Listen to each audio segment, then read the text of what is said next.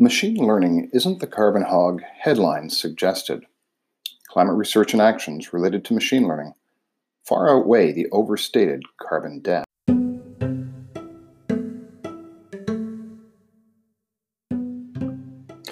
Welcome to The Future is Electric, a techno-optimistic podcast associated with the Medium publication of the same name. We explore the future with a recurring focus on climate change, technologies which are transforming our world, and a side helping of politics and culture. I'm your host, Michael Bernard, Chief Strategist of TFIE.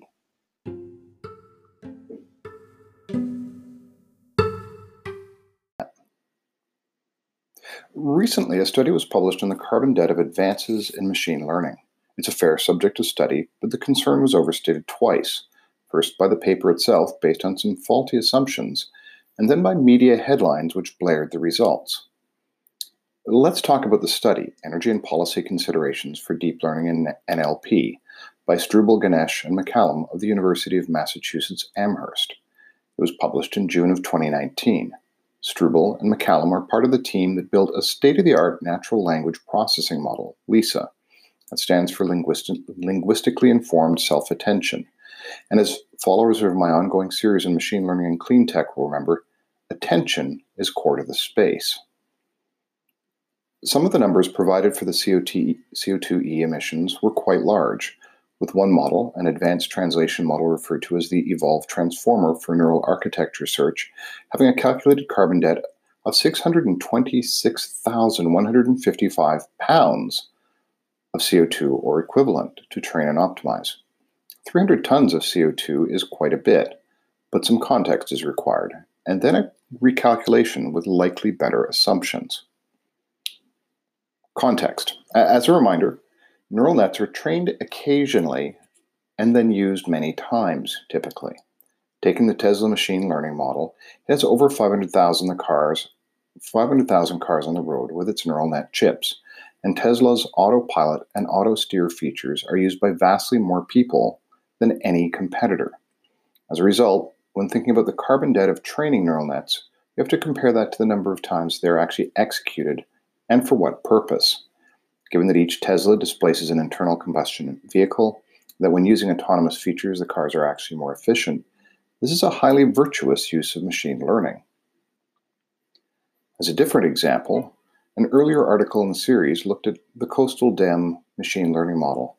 That use of machine learning took North American satellite radar coastal elevation data, trained it with ground truth from LiDAR, validated it against Australian LiDAR, and then ran it for the entire world. The model was executed a few times, but the end result is a static dataset of adjusted coastal elevations, which is being referenced around the world for policy and climate action planning. In this instance, the understanding of actual threat from climate change and the multiple reuse of the outputs outweighs the carbon debt. Not all examples are so beneficial, of course. Recently, an article in the series assessed the heliogen improvements of focusing concentrated solar power, and found that while the machine learning portion was interesting and potentially reusable in other domains, the end results were very unlikely to be of any value. Certainly, the purported use cases for its higher heat CSP didn't stand up to scrutiny. Let's look at the assumptions made by the research next. The key one I tested was the paper's assumption of 0.9454 pounds of CO2 or equivalent per kilowatt hour for model training. That's the US average. And as I looked at that, I had a hypothesis that it was likely overstated given where most deep machine learning efforts were being performed. To that end, I assessed the data on current state-by-state CO2 equivalents per kilowatt hours from IEA data.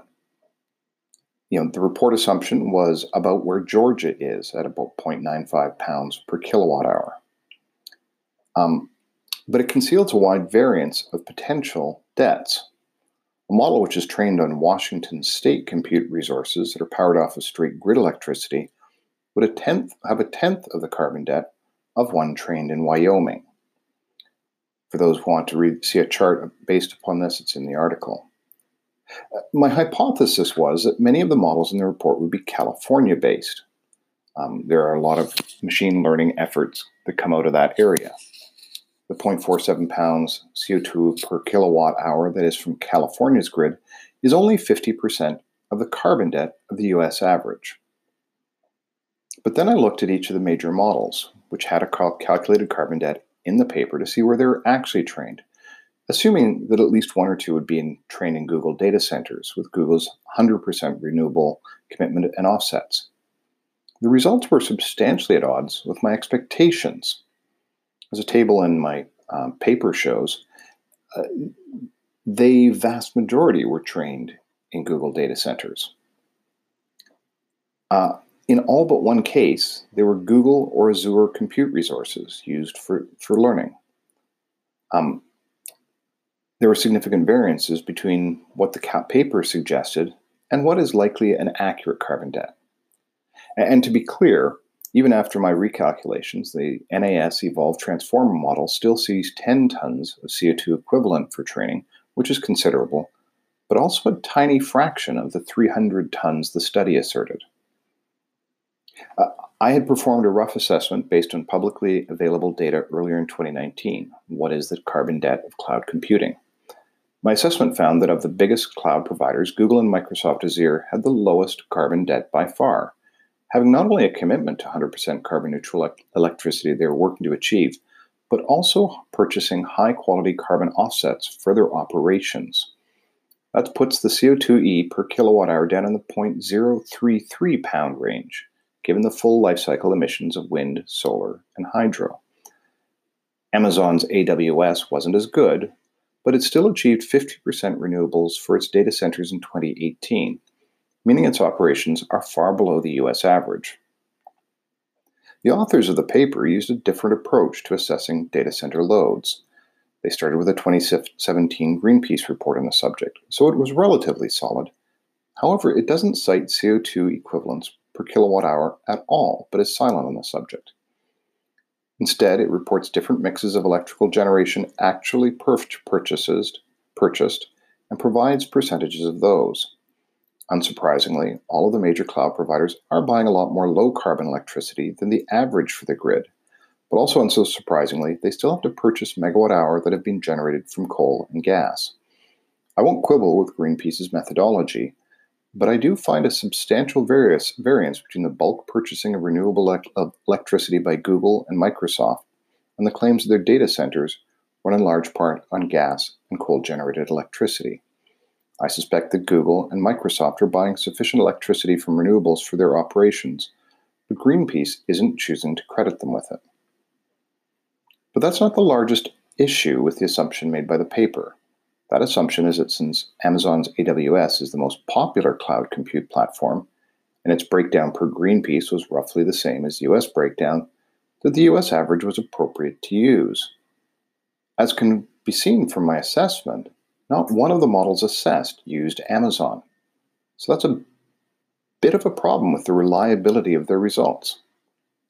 To be clear, I've taken an average CO2 equivalent for renewables, assuming Google and Microsoft have purchased offsets to get them where they are not directly purchasing renewables. But they might also be purchasing offsets for the low life cycle CO2e as well. This isn't to say we should disregard the subject. OpenAI published an assessment of compute cycles required to train machine learning over the years. What they found is that major advances in machine learning capabilities shown an exponential growth in CPU cycles, shown as a straight line on a logarithmic chart. The increase in CPU cycles to advanced machine learning has been accompanied by advances in efficiencies of computer technology and lower carbon electricity, but it's still worth paying attention to. Those cycles are only going to increase. It's worth paying attention to the carbon debt of machine learning advances and uses, but it's not something that should be considered a major issue.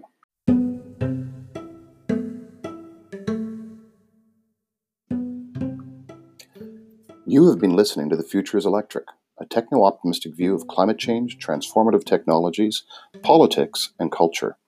I'm your host, Michael Bernard, Chief Strategist of TFIE. These podcasts are available from the Medium publication of the same name, Anchor FM, and other podcast sites. Let us know that you are enjoying us via Claps on Medium, and tell us what you'd like us to cover next.